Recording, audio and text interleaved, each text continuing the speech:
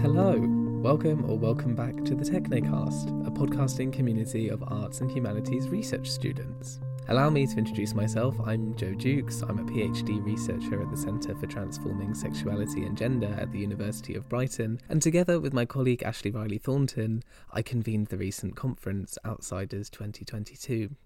Outsiders was a postgraduate and community conference aiming to make space for conversation and transformation at the queer intersections of sex and gender research and community work. We hosted 46 academic presentations and 8 community workshops, and it's an honour and pleasure to share with you just one panel from the conference. Thank you to Polly, Julian and Felix for inviting us to do so. The panel, Vision, Perception and Outsiders, focuses on how we see, think and feel things like marginalisation, invisibilisation and exclusion, as well as how we as queer people can resist, upturn or subvert those forces. In today's podcast episode, Laura Bullersbach and Rebecca Meller, assistant curators of the Science Museum Group's One Collection project, workshop the archive, discuss the work of interpretation, and share the queer potential of old leather. They've also come equipped with a workshop activity that both you and I get to participate in, so I hope you enjoy. Hi everyone, I'm Rebecca. Hello, I'm Laura. Before we begin, we would like to express that we will be discussing themes that may be difficult for some audiences. Please take care when listening to this episode. Picture the Science Museum. It's Friday. A massive steam engine churns and splatters in the central hall, providing a noisy backdrop of kinetic energy. Fuel, if you will, to explore something new, or perhaps something old, and make discoveries and rediscoveries about our shared experiences of science and technology. There are hundreds of school children running backwards and forwards in the Space Gallery.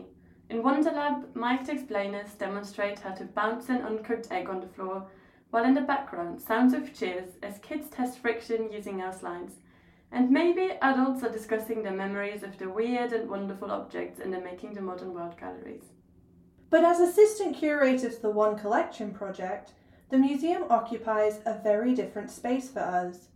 In the Victorian vaults and basements of Blythe House in London, we are often in quiet, echoing rooms filled with the objects that, for whatever reason, are excluded from this public-facing bustle.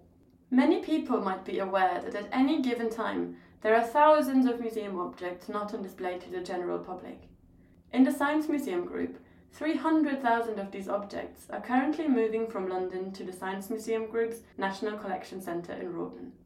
Think about what that means in terms of stories being told or not told in museum spaces, and how some histories have been outside of popular narratives of history and science. As we move these collections, our role is to provide curatorial expertise during this process, as well as to engage audiences with the stored collections, large parts of which have never even been visible online.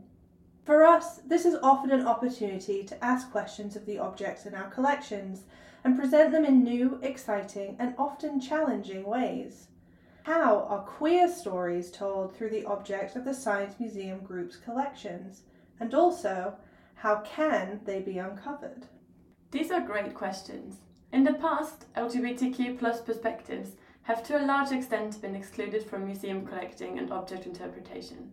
There are a few different explanations for this. One of them is the legacy of Section 28, which was a legislation that prohibited the promotion of homosexuality in the UK. Another reason are the biases of the people that have historically been employed by museums and other heritage organisations. Before we look into this erasure of queerness in more detail, we should explain how museums produce and record information about their objects in the first place. The Science Museum Group uses a collections management system called MIMSI-XG and follows something called spectrum cataloguing procedures. These procedures define how collections should be managed in a museum. Depending on the knowledge we have about an object, a database record includes information such as its unique object number, the place it was made or found in, who made or used it, what materials it consists of, its size, and so on. It also contains a description and an interpretation. The aim is for the data on a record to be continuously improved, so the information is never static but keeps evolving. It's important at this point to unpick some of the museum jargon that we use daily. While it may seem obvious at first, defining what we mean by interpretation is vital within our roles. Interpretation expresses how we present information to museum visitors and guests, what stories we choose to tell, and how we choose to tell it. This should not be confused with an object's description, which is primarily used for identifying an object by distinct visual features. Interpretation differs by creating and telling narratives. It often has a didactic element and is produced with a specific audience in mind. The major question interpretation wants to answer is, why is this object significant? Taking this a step further, in the museum of today, interpretation can take varied forms on different platforms. For example, compared to a digital collection audience, in-gallery labels need to convey information immediately and in a much more grabbing and specific way for in-person visitors.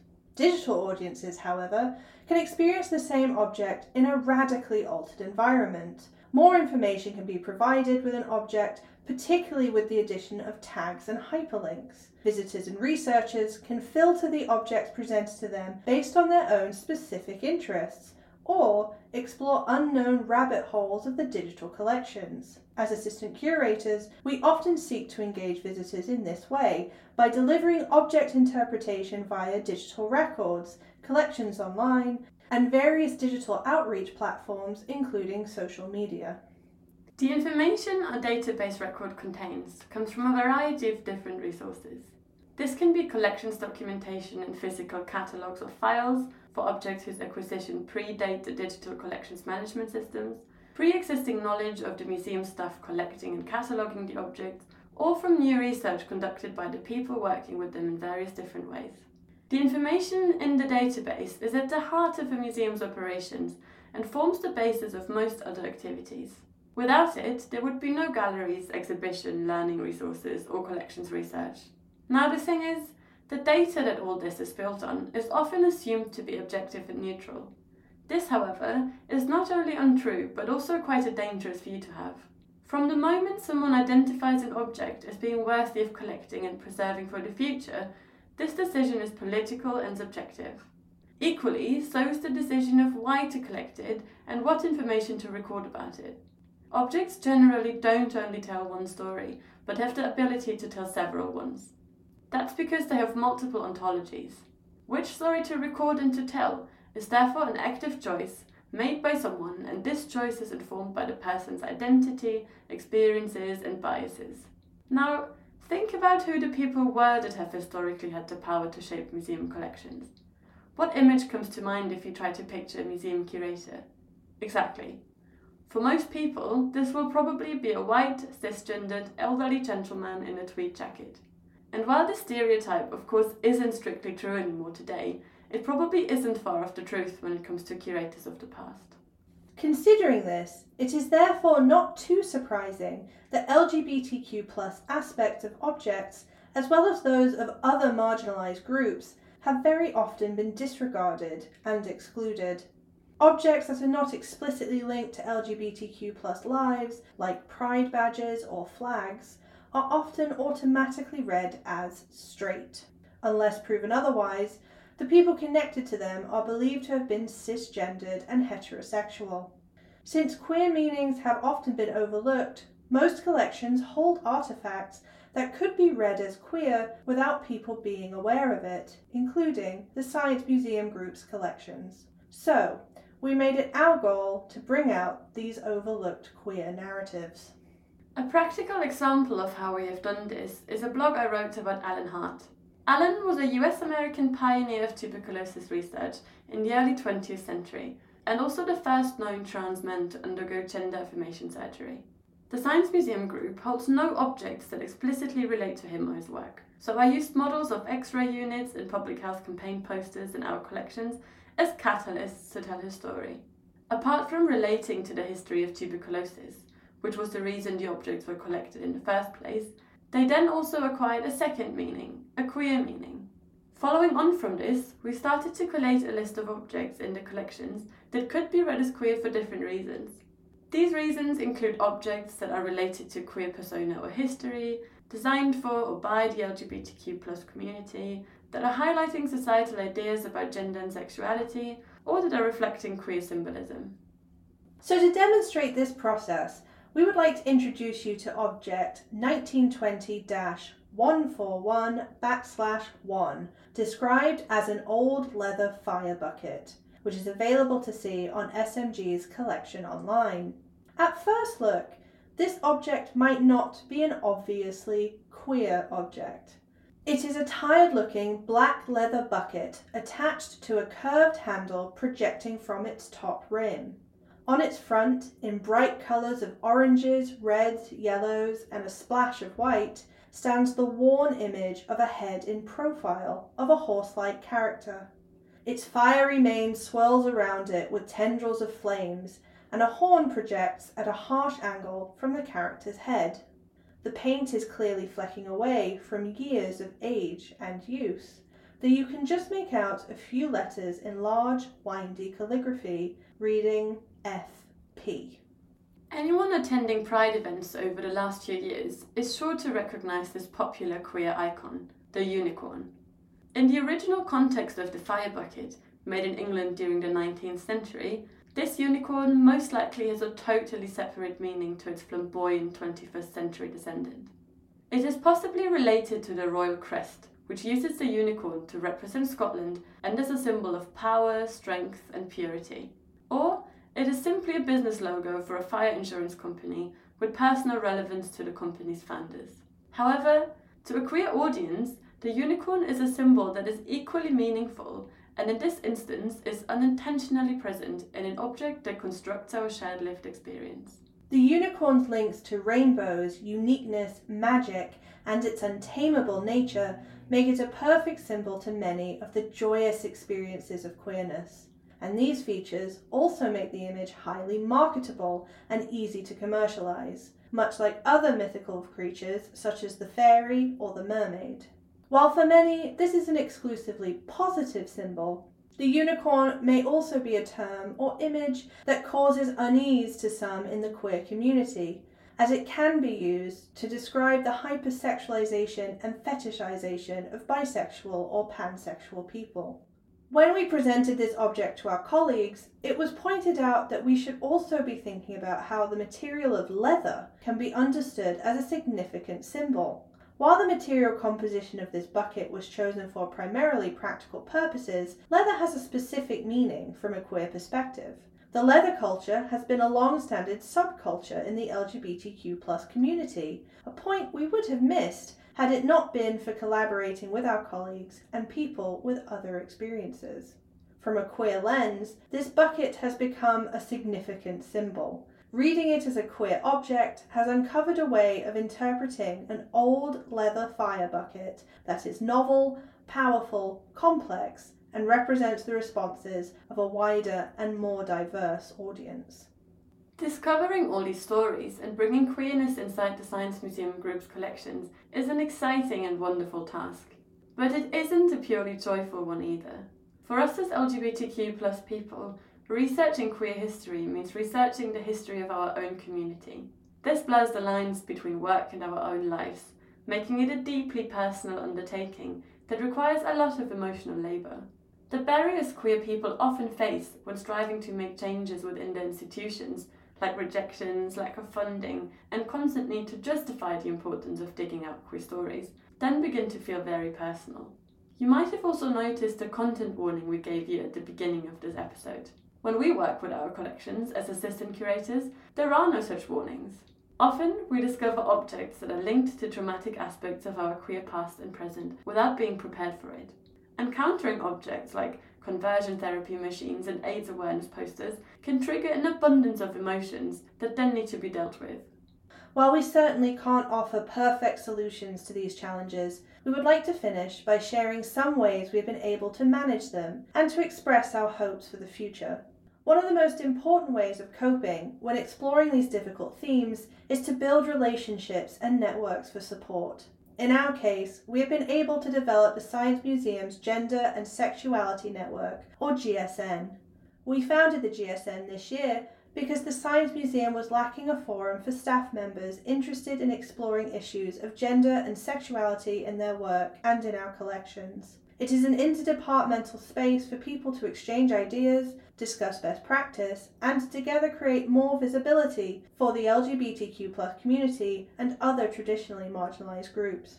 Building these networks also enables us to understand and mitigate our own limitations and biases. We are more able to sensitively and appropriately learn from and to promote the voices of colleagues, community groups, and other people with different experiences to our own. It is safe to say that the work we have been doing thus far has been made infinitely better by their collaboration and involvement. So a massive thank you to the GSM members and our other supporters. After all, no curator is an island.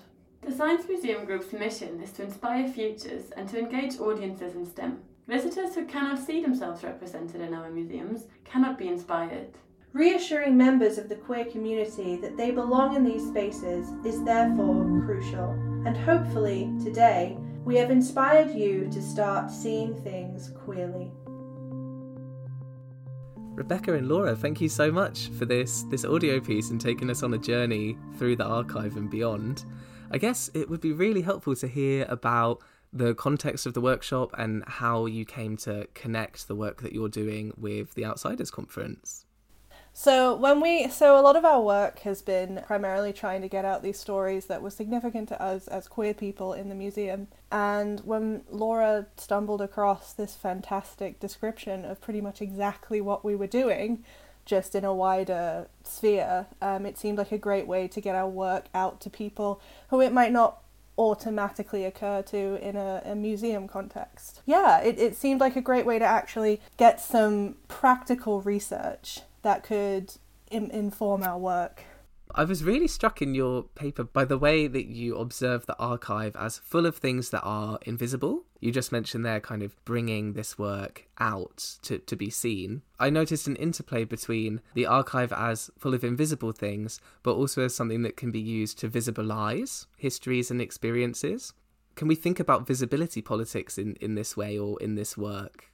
I think maybe we should start by clarifying the difference between an archive and a museum, because that is something that happens really commonly, is that people mix up what an archive is and what a museum is. Because the Science Museum Group has a museum, an object collection storage, and an archive, and we don't actually work in an archive, because for us archival things or archival materials are usually 2D materials, so compared to our 3D objects that we have.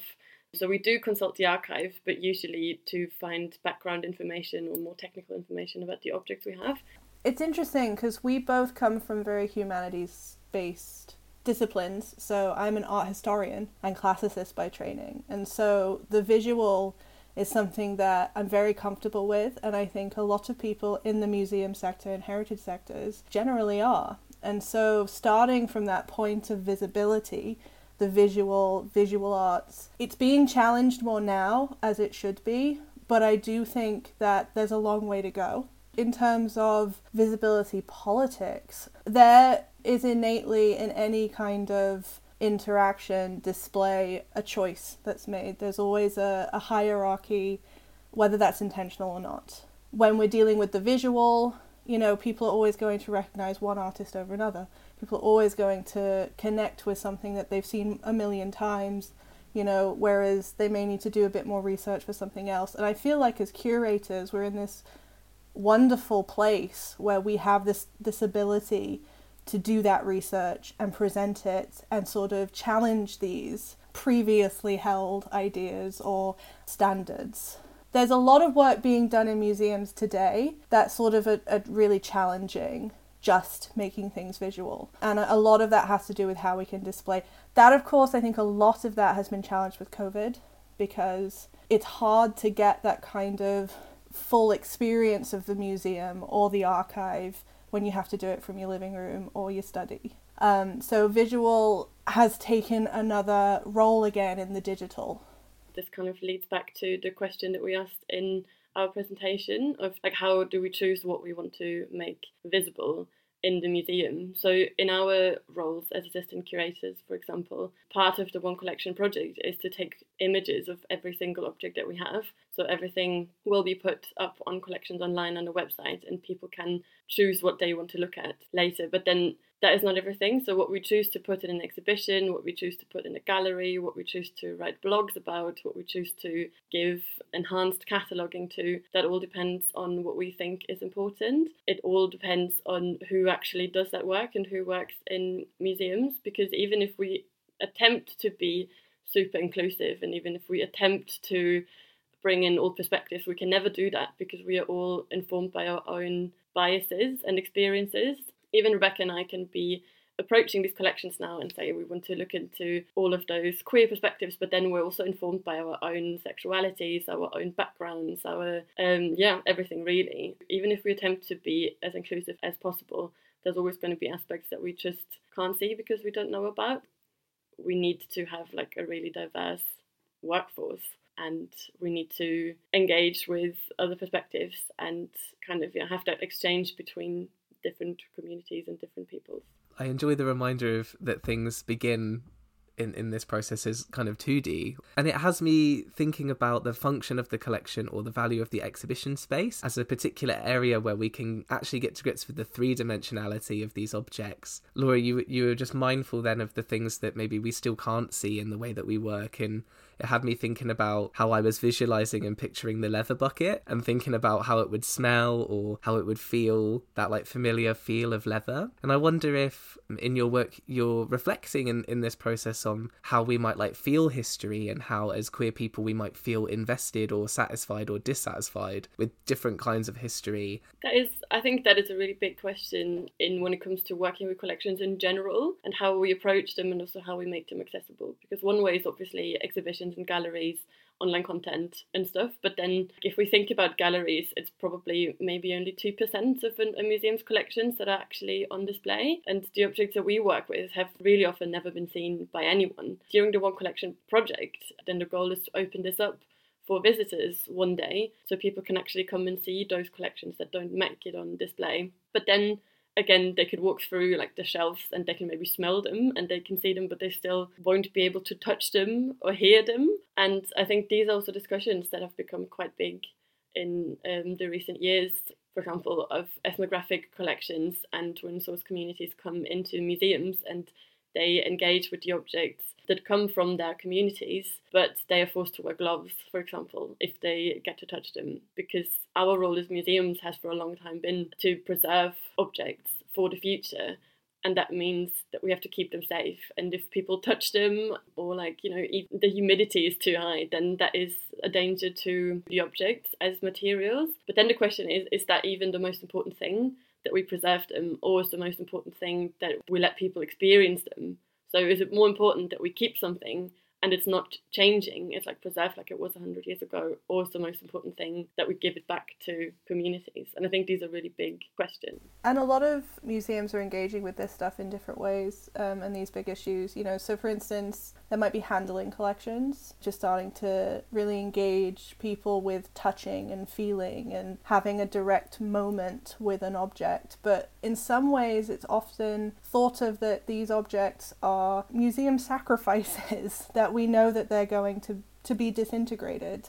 But that doesn't mean they're any less important as objects, because in so many ways they're actually gaining more experience, more cultural capital even, by being part of that collection. This is a hot topic, how do we get people to experience? And even, when you talk about things like the smell, I think is so evocative for people. Some experiences will have started to introduce perfumes and smells to get you sucked in, but that is also a choice. Do you choose to do the nice perfume, or do you choose to do the smell of the sewer? And that makes a huge difference with how you experience, history. And as I recall, you've brought an activity with you for us to kind of experience an object kind of in that way just now. So shall we give it a go? Yeah, let's give it a whirl. How we did this was to sort of discuss how interpretation can really change your experience of an object, even just visually. In the workshop, we had 4 different objects for people to engage with, but for you, we just chose our favourite one. And that was the favourite from everyone. Exactly. Everyone loved this object. So what we're going to do is that I will give you a really basic, only physical description of the object we will be talking about. And then it would be great if you could just share your initial responses with us. And I guess listeners can also follow along with this activity at home as well. Please do. Maybe write it down and see how your responses change. It really does make a huge difference. The object we will be looking at is a clear plastic bag containing about 100 blue rectangular bricks made of plastic with cylindrical bumps for attachments and holes in the bottom. Can you visualize something there, Joe? Yeah, Lego bricks. I feel like I never had a big collection of Lego when I was a kid, but I definitely had friends that were Lego children. There's a whole repository of experience just there in itself. I definitely was a Lego child, so I definitely share this response. Some of the initial responses that people gave us were exactly that, childhood memories. They were also, because we don't describe these as Lego initially, we're just doing a description. Are these Lego? Where does branding come into this? How do we immediately identify? And then also we asked, why do you think the Science Museum collected this? And why do you think we've included this in a discussion on queer histories? So we got some really great discussion from that. Maybe blue. These are blue, and gendered colour. So there was already quite a lot coming out, just with no real information. And I suppose if I think back, I have an immediate association of Lego with this thing that I now understand to be STEM. Maybe that really is just because of the kind of kinesthetic construction, along with the gendered aspects of Lego, as kind of thinking it is always kind of a boys thing, and then this masculine association with STEM. Maybe I would need to sit for longer to kind of remember or like re-experience how those assumptions came together. Because at the same time, if I think about a construction block, it's a square of plastic, isn't it? Yeah. One reason that we did this activity the way we did it is that it kind of resembles the way we approach objects when we see them. So sometimes we have to work on a collections issue, and then we just go into a room and we find the shelf and we look at a thing. Really often we just don't know. We have no idea. We have no idea, we have no information whatsoever. We can't be specialists in everything. Exactly. And then we need to just find out what it is. And then we look at it this way. We're like, right, it's a clear plastic bag. It has blue little bricks in it, but what are they? This is kind of how it starts. And then we get some clues. And then if we, for example, find out, right, this is Lego, then we go and can do research on Lego. And then we kind of gather more and more information that we then later base our interpretations on and our cataloguing. Shall we move on to giving you a little bit more of a queer context? Yeah, I'd love to hear it. The first fact that we shared with people is that actually Lego bricks, just like other connectors and fasteners, so like screws, are described with gender terminology. So if you picture a Lego brick, the top pins are usually described as male and the bottom holes are described as female. And then actually the process of putting connectors and fasteners together, like, making a little Lego brick tower, is described as mating. For other technology, if a connector, for example, has both female and male parts to it, then that is hermaphroditic. And this is like a highly gendered language and terminology, and that's actually used today.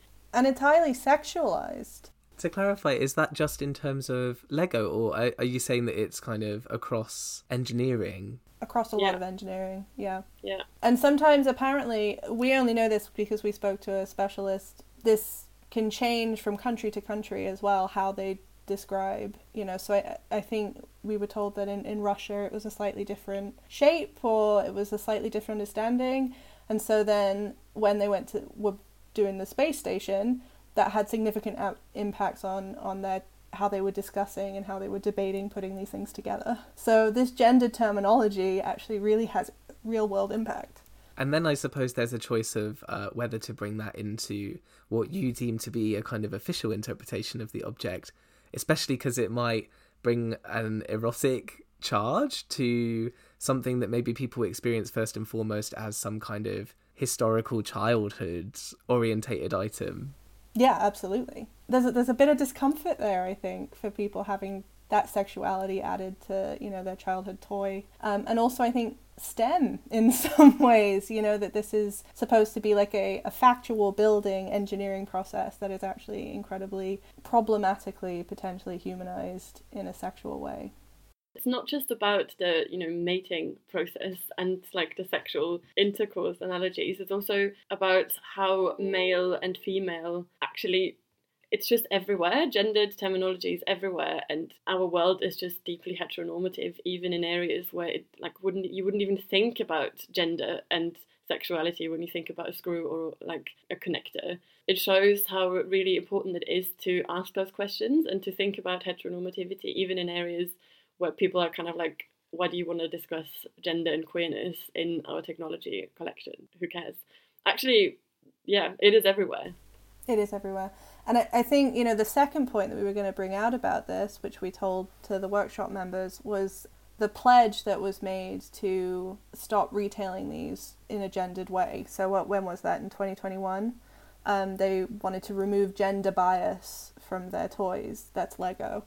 It's interesting how we're talking about marketing and gender and marketing and commercialization of these things. And a lot of people picked up on that, particularly with colour. I think colour seems to be such a hot button issue.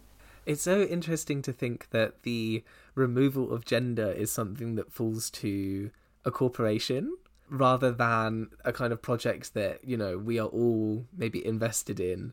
As if a for-profit company is responsible for correcting our associations of gender with commodities, or as if it could be. There was like a fake news satire article like a couple of years ago of Lego actually producing genderless bricks that don't have the pins and the female holes. They were just smooth. The image in the article was just like a blue. It was just like a blue brick without anything, and it was so ridiculous because it didn't make any sense in terms of like what Lego is, but people like actually jumped on that, and there were so many online comments about how is Lego now also in this like whole gender thing and everything, and people just really took it seriously. And I think it shows how charged this whole topic is, even when it's something that is so obviously ridiculous. In that example, like, you see the yoking together of the gender with the function of the brick, like as if the brick couldn't function without the gendered assumptions that go behind it. And of course it's probably trivial or satirical to say, oh, we've removed the gender, therefore we've removed the purpose of this object, ha ha ha. But in so doing, that sort of reveals that which was there all along, and we're not necessarily kicking up a fuss about gender, just rather observing it and how this tiny brick can contain so much in there for us, or like, for our relationship with a brick. Exactly. I mean, and this is why we chose this to sort of represent work that museums can do, because look, we've already just had a fairly deep, complex conversation about a pile of Lego bricks in a bag. These things are so personal that we thought it was absolutely important to try and get some of that in.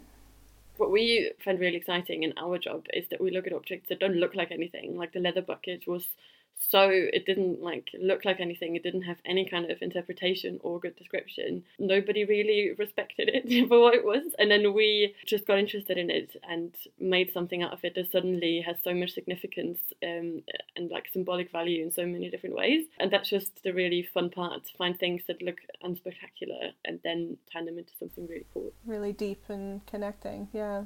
In the piece that you recorded, you mentioned that there is a certain kind of labour to this, and you stressed the emotional labour of engaging with the kind of unexpected in the collection.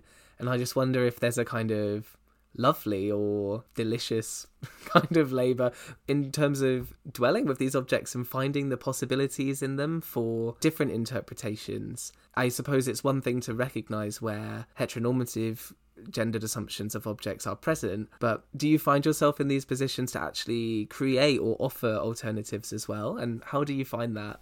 I mean, we're doing it now, aren't we? It's we're so lucky to be able to do this in some ways. But I would like to stress that I think that while we may be able to put it on a much more public platform, I think everyone has this opportunity when experiencing objects.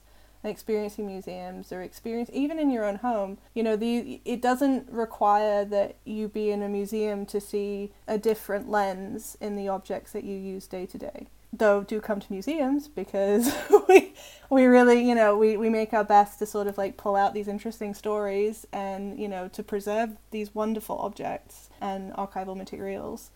But yeah, it's a process that I think anyone can really, you just have to sit and think and feel.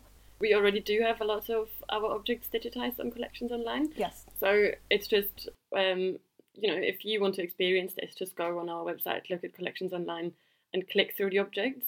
Because really often that is just what we do. So because these words don't have any queer keywords in their descriptions or interpretations, the only way you can find them is just look at them and see what you can find. So we, for example, have a random object generator. Really often I just click on that and I just go through random objects. I'm like, oh, look, there's a unicorn. I'm like, oh, look, this kind of looks really camp. Maybe I can make it gay. People can do that at home, and it's just really fun to look out for small things in the objects, even if they're not written down yet. Rebecca and Laura, thank you so much for sharing your workshop with us in this kind of different format. Thank you so much for having us. Yeah, we're really excited about it. Laura Bullersbach and Rebecca Meller are assistant curators on the Science Museum Group's One Collection project and co-founders of its Gender and Sexuality Network. Thanks for taking the time to tune into this episode of the Technicast. I hope you enjoyed it, and if you'd like to find out more about Outsiders 2022, then do have a look at our Twitter at Outsiders 2022 or our website, which is linked in the show notes. You can also contact us at outsiders2022@gmail.com if you have any questions. Join me again later on in the month when I'll be chatting with our other presenter in the Vision, Perception and Outsiders panel, James Chantry, about their artistic work queering the Lincolnshire Fens.